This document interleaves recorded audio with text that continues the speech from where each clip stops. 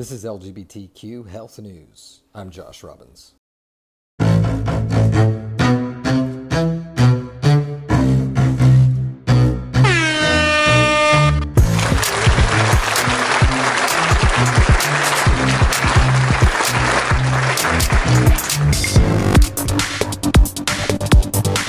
Viewer discretion is advised.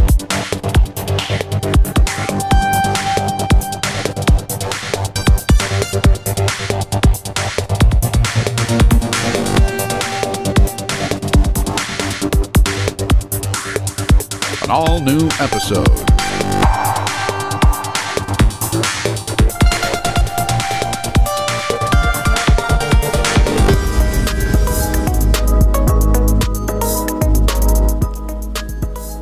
Three LGBT advocacy organizations sued the U.S. Department of Health and Human Services for leaving them vulnerable during the COVID-19 emergency.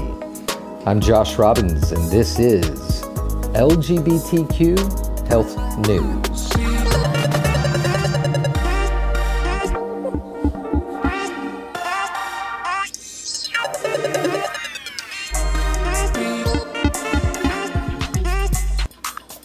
All right, Family Equality, True Colors United, and SAGE sued HHS for failure to enforce anti-discrimination protections against federal grantees.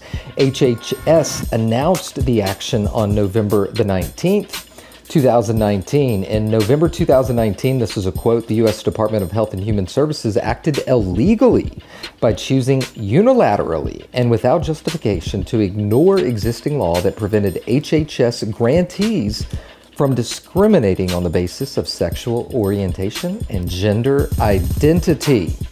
Wow.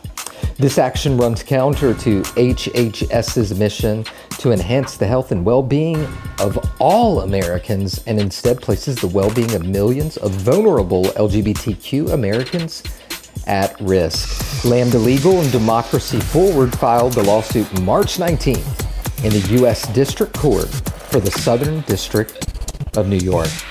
I'm Josh Robbins, and this was LGBTQ Health News.